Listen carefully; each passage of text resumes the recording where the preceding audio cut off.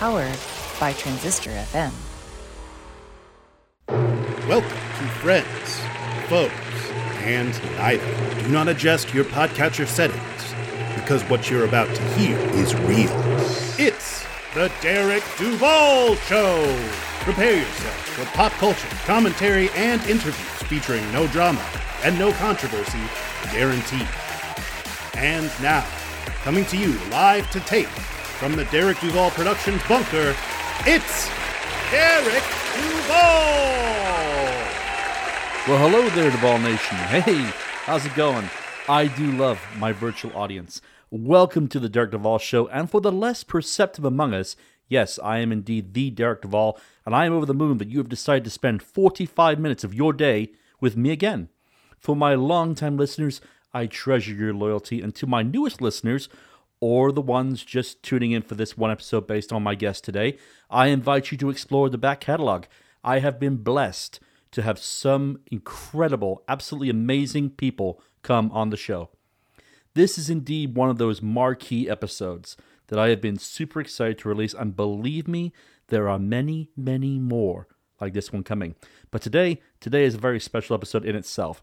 We have, for the first time ever, a college football legend. Joining us today, the former quarterback of the University of Oklahoma and the winner of the 2003 Heisman Trophy, Jason White, is on the show. He was incredibly generous with his time, and we cover his incredible career, his humble origins, injuries, winning the Heisman, plus he gives us some absolutely amazing insight into the legend that is Coach Bob Stoops, his thoughts on the University of Oklahoma moving to the SEC, and his thoughts on the NIL discussion. That's name, image, likeness for those of you who don't follow sports. So let's just get right on into it. Please welcome, direct from Tuttle, Oklahoma, the winner of the 2003 Heisman Trophy and Oklahoma Sooners legend, Mr. Jason White.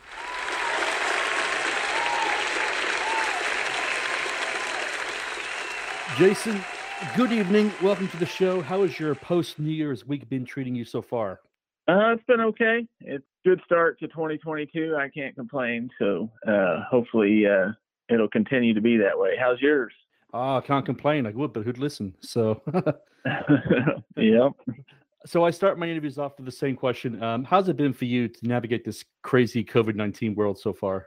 And it's been a challenge. In the business that I'm in, we never took a day off, never missed work or never worked from home.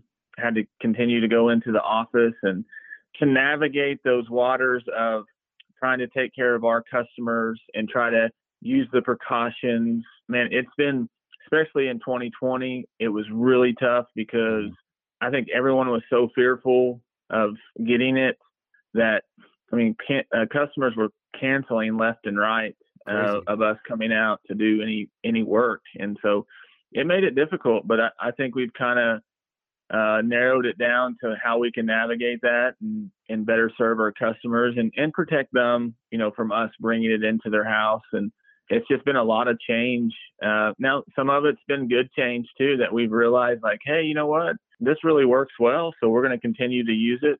So, other than that, I've actually had it twice, so it's been very interesting with that too. But I'm around a lot of people. I have been this whole time, so it's just kind of what my job requires. So fair enough. So I always like to take things back to the beginning. I think that's a great way this place to start. So tell us, what's it like growing up in Tuttle, Oklahoma, population 6,000? Well, back in 1999, the population was definitely not 6,000. Tuttle has blown up since I left high school, and heck, it's got 4-lane highway going through it now. So when I was in high school, there was only 2 lanes. So it's blown up. But growing up in Tuttle, man, I couldn't ask for a better town to grow up in. It's just one of those towns that you're always being taken care of by your neighbor. And whether that neighbor lives right across the street or whether he lives 20 miles away, it's just one of those towns that everyone looks out for everybody. Used to be kind of a farming agriculture town, but it's kind of expanded now and things are starting to come to Tuttle. But I love it here. I actually moved back here in 2007. Mm-hmm. And, I always thought that, hey, you know what, once I get out of high school, I'm probably going to move somewhere else and have a change of scenery. And I was out for 7 or 8 years of Tuttle and just realized like, hey, Tuttle's a good place. And I've been to several other towns and thought, hey, you know what, I'm going to move back to Tuttle. And then plus the other thing I like about Tuttle is everyone treats me like they treated me in high school. It's not Heisman Trophy winner Jason White. It's just Jason. And I like that. And I love the accolades and stuff that I was able to accomplish. But just to be treated normal, I like that. And so it played a big role in me moving back to Tuttle. I always had this kind of a mental image. Is it like, when you walk into a restaurant and, people are like, hey, how you doing? Or what have you? Do they give you like a standing ovation or is it anything like that? No. And that's, like I said, that's one of the areas that I think I like so much is, I can go in a convenience store in Tuttle, and someone's going to say hi or how are you doing? Something like that. Yeah. And no big deal. Now, when I'm in Oklahoma City or Norman or Edmond, I go in a store and, I might take a picture, sign an autograph or, something. So, everyone in Tuttle has seen me several times, so I'm kind of old news to them, and that's okay with me. It's funny. I wanted to say this before we started. I've been very fortunate. I've had Olympic athletes, I've had gold medal winners, I've had skiers, fencers. But you're the first football player I've had on the show in the 2 years you've been doing this. So, yeah, congratulations. Right. That's awesome. Well, thank you. You're welcome. So anyway, that being said about football, did you have any relatives that have any kind of talent that you had in football? Not football. Me and my sister kind of joke about it, but I'm a realist, and I be the first to admit she was probably the best athlete in the family. 3-sport all-stater, played softball at Florida State, really good athlete. So our household growing up was one big competition. I'm talking even to this day for family events or anything like that, the competition level is through the roof between me and my sister. Nice. And so, other than her, not a whole lot in the family. Got a couple distant relatives that are pretty good at sports, but, other than that, just me and my sister. Fair enough. At what age did you discover that you were really good at playing football? I think 9th grade. I actually considered, because I had a lot of success young in basketball. And so that's all I ever did. I'd shoot baskets till 1 a.m. in the morning, just, because it's a lot easier to do basketball by yourself than football. You can go out in the driveway and shoot hoops as long as you want. Now, throwing a football, you got to have somebody to catch it. So I spent a lot of time playing basketball, and even my 9th grade year, I thought to myself, well, maybe I should just focus on basketball. And I had a high school coach, including my dad, that were like, "You're crazy." I still remember my dad saying that there's something about your throwing that is special. He's like, I can't tell you what it is because I don't know, but you have a knack for it, and you need to continue to, focus on that. And so instead of taking that turn, to go to basketball, I actually started, spending more time doing football. And my high school coach at that age he pulled me up to play on the varsity team. And so, once that started, I realized like, hey, you know what? Football is probably my sport. I have a lot more opportunities there. And that's kind of where I went. Now, I did play basketball all the way through high school and baseball, but football was kind of the sport that I felt like I could go farther in. Mm-hmm. Is it true that I read you played 3 positions in football? In high school, I played everywhere. In fact, there were some games I did not come off the field one time. Iron Man. I was the punter, the kicker, the punt returner, the kick returner, the placeholder or the place kicker, and I played free safety. And so I was on the field pretty much the entire game as long as, it was close. So that being said, obviously you transitioned. Were you always a fan of Oklahoma football, or was it, did you have loyalties maybe, in other teams in other states? My dad growing up, I can remember always listening to the OU games on the radio or watching it on TV. And so I was always a Sooner fan growing up. Now, they kind of came on some hard times when I was in high school. And so I still watched them and listened to them and stuff, but it kind of came to the point where I was realizing like I needed to find a college that I could go to that fits what I'm good at. And that was, kind of at that point, sadly enough or oddly enough, it was a dual threat quarterback. Because back then, before my injuries, I could run decent and throw decent. So I was being recruited as a dual threat quarterback. And so at that time, Coach Stoops was not at OU. So my first choice, and in fact, I was already heading down there, was University of Miami. And so I took a recruiting trip there. I loved it. I loved their offense. I loved the offensive coordinator. Me and him really got along, and I loved his vision. And so that's where I was heading. Heck, I was already wearing a Miami hoodie and a Miami hat. Like that's where I was going, because at that time OU was more focused on they were kind of getting back to that option at that time. And so I just didn't want to run the option all the time. I wanted to do both. And so that Miami fit my mold a lot better. And so that's where I was heading.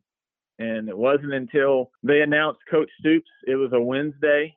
And I remember watching the press conference at school and thinking, wow, who's this guy? Kind of knew who he was a little bit, but I got home from school that day, and my mom, we had a piece of paper by the phone, and she would write down the coaches' names that called that day. Mm-hmm. And so I got home that day, and the first name on the list was Coach Stoops, and then she had wrote OU beside it. And I was like, wow, I just watched him, on TV, and OU's a school I've always been a fan of. So I called him, and he said his exact words were, "Hey, Jason, this is Coach Stoops, University of Oklahoma. I understand that you've already kind of made a commitment to the University of Miami, but now that I'm in town, I would like you to at least give us a look. These are the things we're going to do." And he started talking about that. And he said, "You know what?" He said, "How far is Tuttle from Norman?"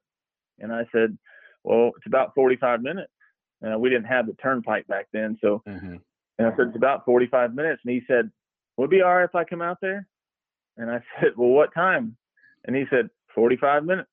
And I said, "Let me ask my mom." And of course, my mom was always, making sure the house was clean and stuff, especially when coaches came over. And so I said, "Mom, is it okay if Coach Stoops comes by tonight?" And she said, she didn't even say anything about cleaning, nothing. And she said, "Absolutely," because she wanted me to stay, local.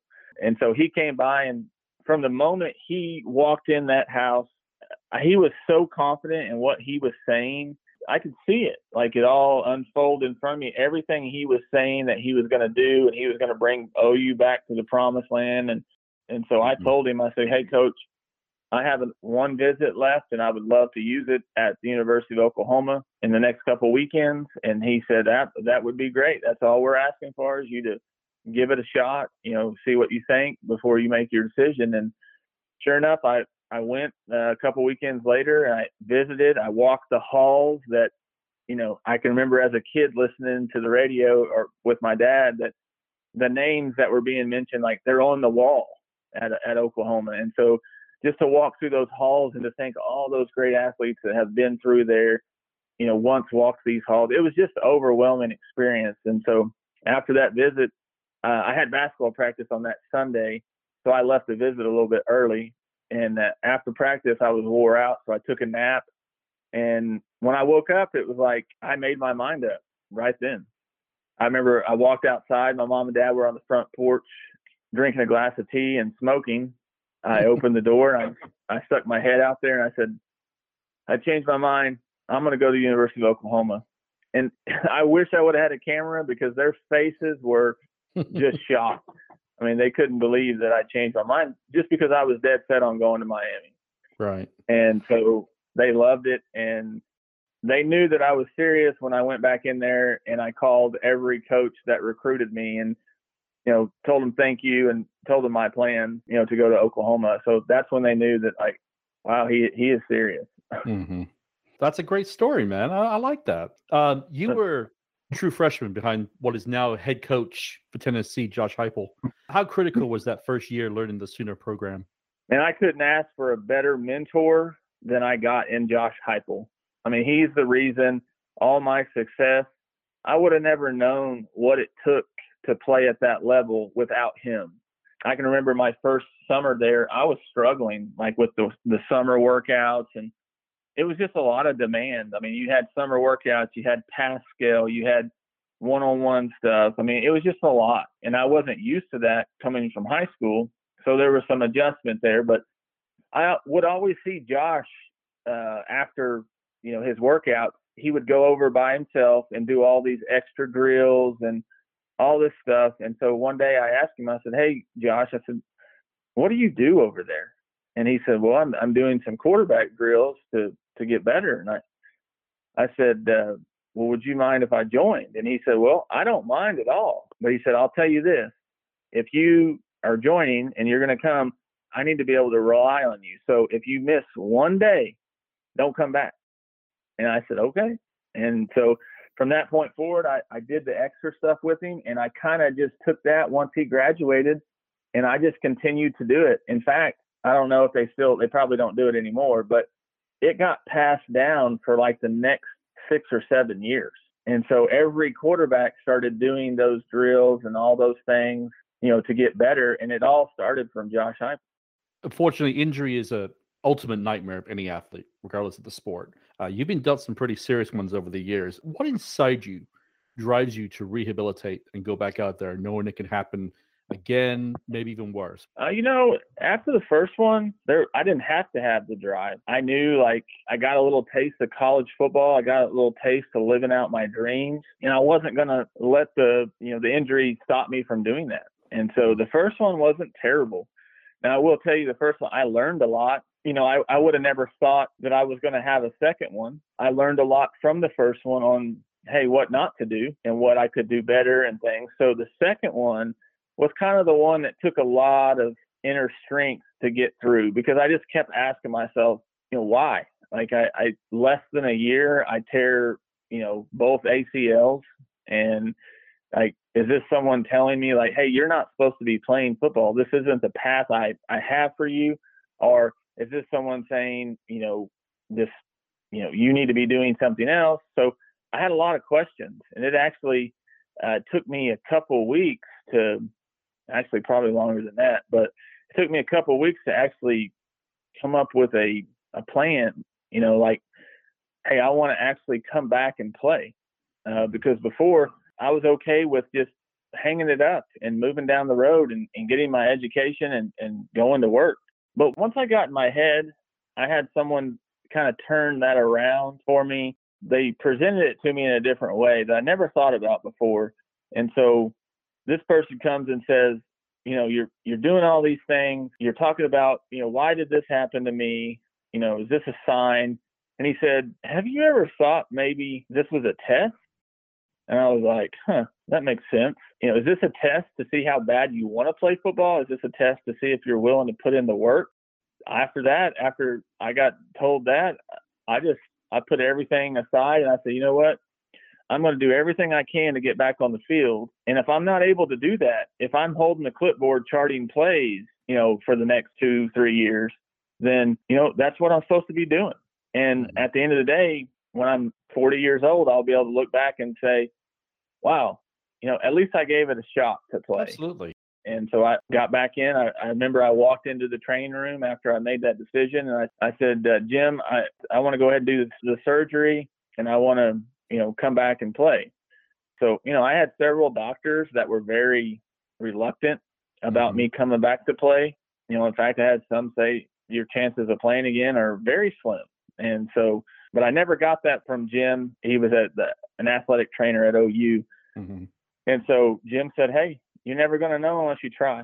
And so ended up having surgery and just started the whole process. And the second rehab was actually easier than the first. And the reason being is I knew what I knew what I had in front of me. I knew what to expect. And I learned a lot from the first one. The first one, I didn't eat real healthy during that time. There was just a lot of things I learned from the first one that made the second one a lot easier. Bob Stoops is practically royalty in Oklahoma. What about him do you admire the most? And take us through some of his coaching process. I think Coach Stoops, one, just the fact of even recent events of him saying, hey, you know what? I worked my tail off to get this program to where it is. I'm going to step in and do what I can to keep things rolling. I mean, that shows a lot about the guy. A lot of coaches could have said, I'm done. I don't want anything to do with it. I'm enjoying my retired life. So just for him to do that, I mean, that says what kind of person he is and what kind of coach he was. As far as Coach Stoops, he's one of those guys that when you walk into the athletic facilities at OU, he ain't going to ask you how your dad's doing or how your mom's doing or how's your grades, anything. He's not going to ask you that. He's going to ask you, hey, did you watch the film on 3rd and Long? Or, what do you think about this coverage? And that's what he's asking. But as soon as you walk out of that building, there's not another word about football.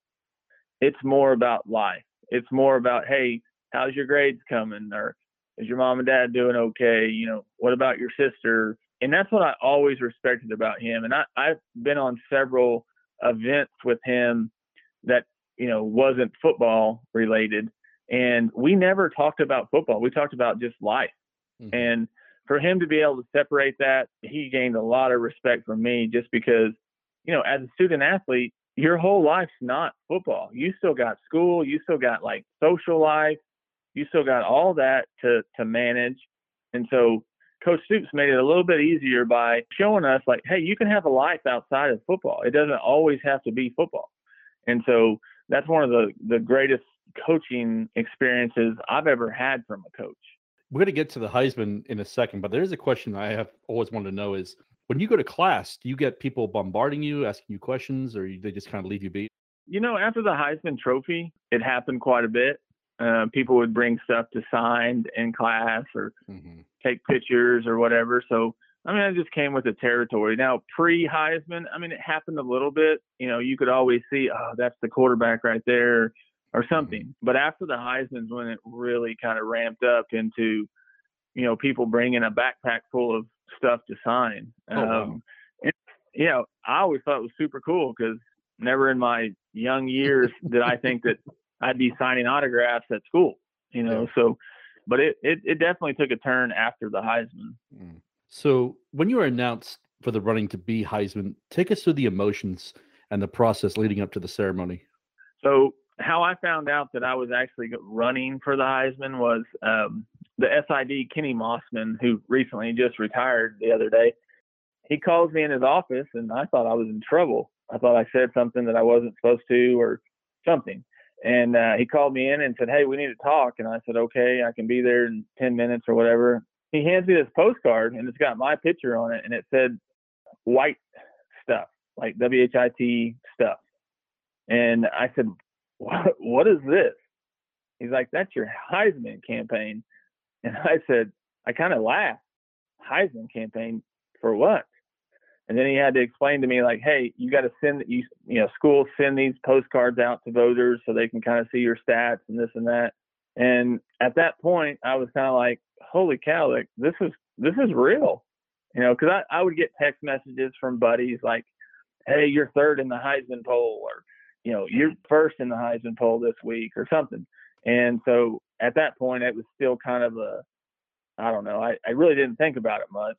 But then after Kenny pulled me in his office and showed me that postcard, and that's when it kind of became real, like, holy cow, this is like really happening. Mm-hmm. And so, it was unbelievable experience, just the whole process of everything and to see how all that works. But definitely one of the high points for sure. Do you remember them actually saying your name that you were the winner, or is it all a big blur? No, I remember it very well because when they announced my name, like the first person I looked at was my mom.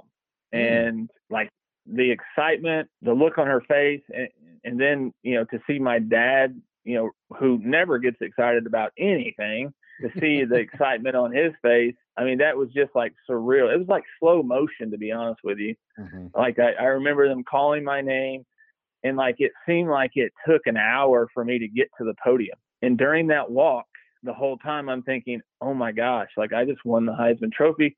I need to make sure to thank everybody that's been involved with this. And I need to make sure that this person gets thanked. And I was in shock. I was nervous because I didn't want to leave anybody out that, had helped get me to that place. I never forget sitting in the back room before the Heisman show started, and a couple of the guys that were up there, Eli Manning and Larry Fitzgerald, Chris Perry, we're all kind of sitting around, and they're like, oh, did y'all write speeches? And I'm like, no. I said, I didn't write a speech. So I was not prepared, but, what I said that night came from the heart, and it was an honor just to, be up there and represent the University of Oklahoma. And then that team, without that team, I wouldn't have been up there for sure.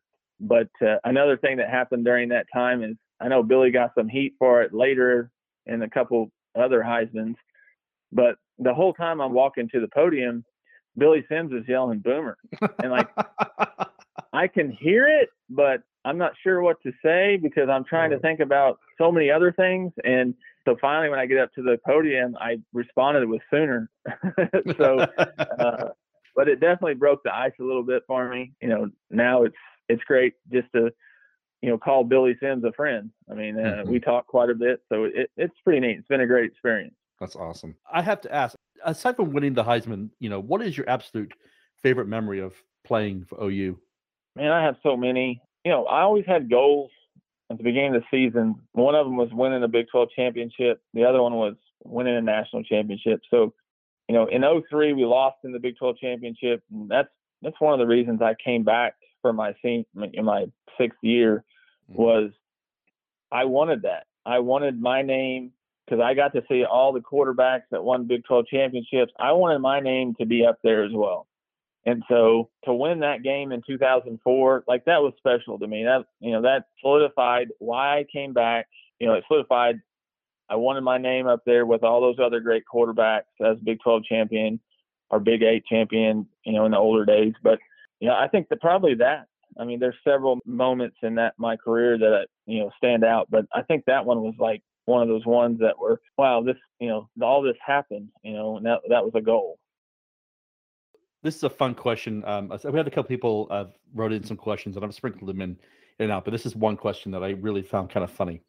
OU versus OSU, one of those time-honored rivalry traditions. This is the question they asked. Why does Oklahoma always have their number every year, with rare exception? Well, they didn't have their number this year. Yeah, I know. That was fun. But I think it's just, it goes back to the program. I think OU has rebuilt their program since 99, and I think OSU's heading in the right direction, to be honest with you. They've got good coaches in place, and they're making good moves. Their recruiting's getting better. So, but I think more than anything is that game was so big because we run into those guys. You run into those guys in the summertime, and it was always, you wanted those bragging rights. Mm-hmm. And so, anytime, that's why the game was always so big. And then, for me, we had got beat by OSU in 2001 and 2002. Mm-hmm. And so for me in 2003, like that's one game I circled because the summer before that, I remember at Lake Eufaula running into a couple OSU players that just let us have it. And we couldn't say nothing. We just got beat. And so that was an important game for me. And being an Oklahoma kid and growing up watching the Bedlam game, you always wanted to be on top on that game. So that's what made it special for me, was to be a part of it and, come back from 2 losses and win the next 2 years. Well, they won several years, but the next 2 years when I was the starting quarterback, we won. So it was always a special game for a lot of different reasons. How closely do you follow the student program still? I'm a huge fan now. I'm not a coach. I'm not a recruiter. I'm not anything but a fan. And so, I watch the games. I stay in contact with, Coach Stoops, but, I still try to be involved. I go to the games when possible. So, I try to still stay involved, but I don't spend my time down there, other than maybe going to watch a game. if they were ever to call and say, hey, we need some help with this or that, which they have, some marketing stuff, I'd be the first one to be there just because, everything it did for me. Do you have any thoughts on the move to the SEC? I think it's a double-edged sword. I think that it's something that needs to be done, in order to kind of elevate OU's program, to get in there with those guys. But I think it's going to help OU financially. I think it's going to help them with recruiting. I think it's going to help with the quality of kids they bring in because they're going to be playing in the spotlight every weekend. And that's a big deal for these kids, especially these kids that are wanting to go play in the NFL. They need to be seen. And so I think it'll be good in all aspects there. Now, I think there is some downside to it, and I think Sooner fans don't see this yet. But Monday night, OU would have not finned well against either one of those teams that played Monday night. And so I think the competition level is going to raise to where it's every weekend you're playing a strong opponent. There's no poor teams. Right. You're not going to have any blowouts. And so I think Sooner fans are going to have to get used to, you might lose a couple. Yeah. You might lose a couple, but that's not going to get you out of the national championship picture. No. And so Sooner fans are going to get used to that. They're going to have to get used to not winning the SEC championship every single year like they do in the Big 12. So I think there's going to be some eye-opening things that happen, but I also think it's needed unless the Big 12 is going to try to change some things. Now, I do think the Big 12 is headed in the right direction. It's actually starting to get away from the pass-happy offenses, and people are starting to get back into, the run, running the ball a little bit. But I just think the SEC is so far, that's just the conference. That's where all kids want to go play. I talked to some of my listeners, and they wrote in some good questions. And I talked to you about this beforehand, so I want to make sure it was okay that we talked about this. But we would love to get your take on the name, image, likeness conversation. And the follow-up to that question is, do you think the transfer portal has exploded because of top-tier athletes exploring their options based on how much they can make? Yeah, so I'm definitely all for the NIL. I think it's a great thing. I think it's going to help kids tremendously. I mean, I know players that were sleeping in their car, and I know players that would get their monthly check from the school for their scholarship, and they would mail it home to their mom because their mom, depended on that. And so I think it's a definite need. Now, the way that it is set up right now, I do not think it's healthy. I don't think it's healthy for college football. In all reality, college football has turned into NFL, and it's kind of the Wild West because in the NFL, you have a quarterback that has a 5-year contract. Well, if he wants out of that contract, he's going to have to request a trade, or, the team can actually keep him through 5 years. And in college, there's no contract. If you're not happy and you want to leave, or you're not getting the NIL deals that you think you should be getting, all you have to do is go in the portal. And I just think it's turning into the Wild West. Now, I do think, kind of my thought process on the NIL deal was everybody gets a piece. Every player on the team gets something. So whether that's, hey, freshmen, you get this much money, sophomores, you get this much more, juniors, you get this much more, seniors, you get the top tier of this, and then if you graduate college, then you're going to get a $20,000 bonus or something. And I think that right there would help with that, because right now I think the NIL is creating division in the locker room between players, because you're going to have some players that feel that, why is he getting all the money? We're a team. And you got one person that's, signed a $500,000 NIL deal, and he's the quarterback. Well, what about his linemen? Those guys aren't going to get that same opportunity. And so I think there's a lot of fixing to do. Now, with the transfer portal, I think it's a good thing, because sometimes you just make a bad choice and you're not happy where you're at. But I only think you should be allowed to transfer once. I think it's one and done. So if you didn't get it right the first time, here's your opportunity to go somewhere else, but that's it. You can't transfer ever again. And so I think there's a lot of fixing that needs to be done in that department. And I really hope that they get to it, because I feel like, some of these kids are chasing the money instead of the program. And so it's almost like some of these guys are getting on there and saying, hey, I'm entering the portal in hopes that these other schools, somebody will call them and say, hey, if you come to OU, well, we've got, $200,000 NIL deal set up for you. So I think it's turning into a Wild West show where it's, whoever's got the most money, or, whatever school has the biggest boosters. And I don't think that's good for college football. And that's the other thing about, I do think that, the NIL is a great deal, but it's also got to come with some sort of, just like when I said, hey, freshmen get this amount of money. Well, if you do that, now that freshman who's an 18-year-old kid getting money, that's going to help these kids manage money. And I think a lot of guys that go to the NFL from college, like that's one of the areas that they've never been taught. They was never taught how to manage money. They were never taught they had to pay taxes. There's a lot of that goes on. So with all this, I think you have to do it right. And whether that's in your freshman orientation, you take some sort of like life class to where you learn those things. I do think it could benefit some people to learn to manage money when you're 18 years old. That's a pretty big deal. Yeah. Tell us about what it was like to be named to the Oklahoma Sports Hall of Fame, joining the likes of Troy Aikman, Brian Bosworth, Gundy, and Jim Thorpe.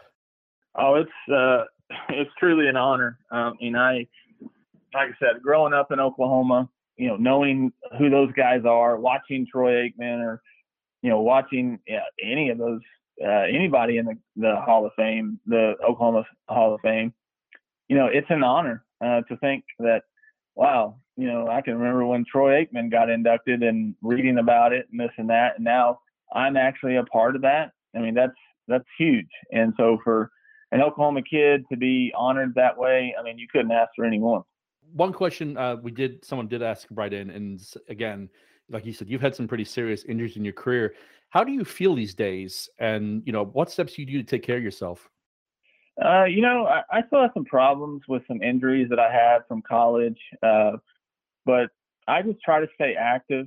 I've noticed that when I'm not active and I go into not working out for a couple weeks and not eating the best, those aches and pains are a lot worse just because there's no, strength around them. So, I try to stay active, and, besides setting down for an extreme long period of time, that's really the only time I have to, it takes a minute for me to get going because my knee kind of locks up. But right. Once I get going, it's okay. But, I had a lot of injuries, and, I'm sure that the older I get, the worse they're going to get. But I get that question all the time is, would you do it again? If someone said you can go back and do this again, injury free, or I wouldn't. I wouldn't trade anything, because the story that comes from my career, I think has helped people. And I think it'll continue to help people to realize, like, hey, you can overcome these obstacles. You just got to, stay at it, work hard. And so being able to share that message and share, my story. And even if you're in 1,000 people in the room and only one person, you touch one person with that story and they change their life because of, well, I'm good with that. And so just to be able to do that, is great. That being said, do you think the sport is safer than when you were playing it to where it is now? I do. Back when I was playing, they were actually getting into that concussion thing. In fact, I had a concussion little monitor in my helmet in 2003. And so, to kind of see those changes and, to kind of protect the players, I think it's great. But I also think that some of them are, hurting the game a little bit, just like the way that kids tackle nowadays. It's just different. And so for me, it's I understand that they're concerned and things like that, but I also think that, you can't penalize these defensive players sometimes when if the running back lowers his head and, you're trying to put your shoulder down, well, sometimes you just hit each other. I mean, it's not done on purpose. You're just trying to tackle the guy. And so, some of those things are tough. So anybody in Tulsa knows your appearance in the Air Comfort Solutions commercials. How did that partnership come about? It was actually just a random phone call one day back in 2007 from a guy at the Sports Animal. And he said, "Hey, I have a client that's looking for a guy to do a couple radio commercials." And I said, "Well, who is it?" And he told me. So I checked into the company, and then I met with the owner and said, "Yeah, let's do it." And it was only a 3-month contract. It wasn't nothing crazy. And so, but it turned into a career. It actually went from just doing some advertising to now, I'm the sales manager for the company, and it's been a great partnership. That's awesome. What does the future hold for Jason White? As of right now, I'm just continuing to, raise the kids, to watch them grow, enjoy watching them play sports, and, that's just kind of living life.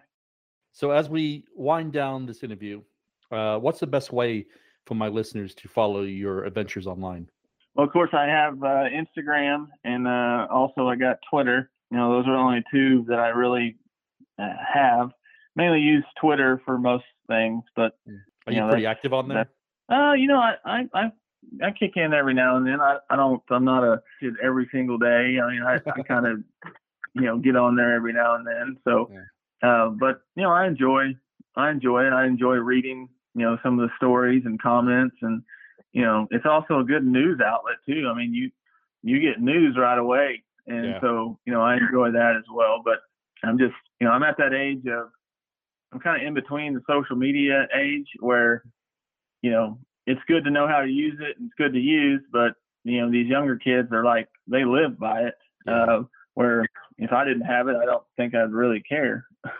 As I end my interviews, I ask my favorite question, and the question is this: if the entire planet was listening to this broadcast, what would be the one thing you want to say to the people of Earth? I think I would tell them to love unconditionally and hug their mom. That's nice. I like that. Jason, thanks for taking the time to come on this evening. Like I said, I've had great athletes on before, but you're the first football player, so congrats. This has been an absolute pleasure speaking with you, and I wish you nothing but the best of luck to you. Hey, no problem. Thank you for having me. You're welcome. And just like that, we come to the end of episode 39 of the Derek Duvall Show. I want to thank my amazing guest, Jason White, for taking the time to come on the show today. This has been an absolute pleasure and definitely one for the books. We'll be back very soon with another interview featuring an incredible and extraordinary person. We are blasting through the backlog, and I promise it will be worth it. Like I mentioned on the last episode, I'm looking through the Google Drive, and there are some absolute legendary episodes waiting to be released. Stay tuned for a new episode coming very soon. We are getting a lot of responses to the show that we need a bigger presence on the old Instagram. Now, let me be the first to tell you, we are aware, and we are working on it. While it's true that we are mostly on Twitter, as we feel it's the best way for us to be able to positively engage with our audience on a regular basis, we are going to start making an effort to post more and engage more on the gram, as I'm told kids call it now. So if you haven't started following us, we are on Instagram at Derek Duvall Show. I want to give a shout out real quick to all who donated to the Tulsa SPCA for the Betty White Challenge. Your dollars went to a very great cause that is near and dear to mine and my wife's heart. I read yesterday that altogether over $12.5 million was raised for shelters and groups here in the United States. That's amazing, and it hit me right in the feels. I want to end on that positive note, so on behalf of the entire team here at the Derek Duvall Show, I want to say to each and every one of you, be safe, be humble, and you know what? Take a page out of Dalton's book. Be nice. North Star, God bless, and see you very soon, planet Earth. This has been a recording of the Derek Duvall Show, and we thank you for listening. Please go to our website, derekduvallshow.com, for the latest news on downloads and to explore past episodes. Find us on Twitter and Instagram at Derek Duvall Show.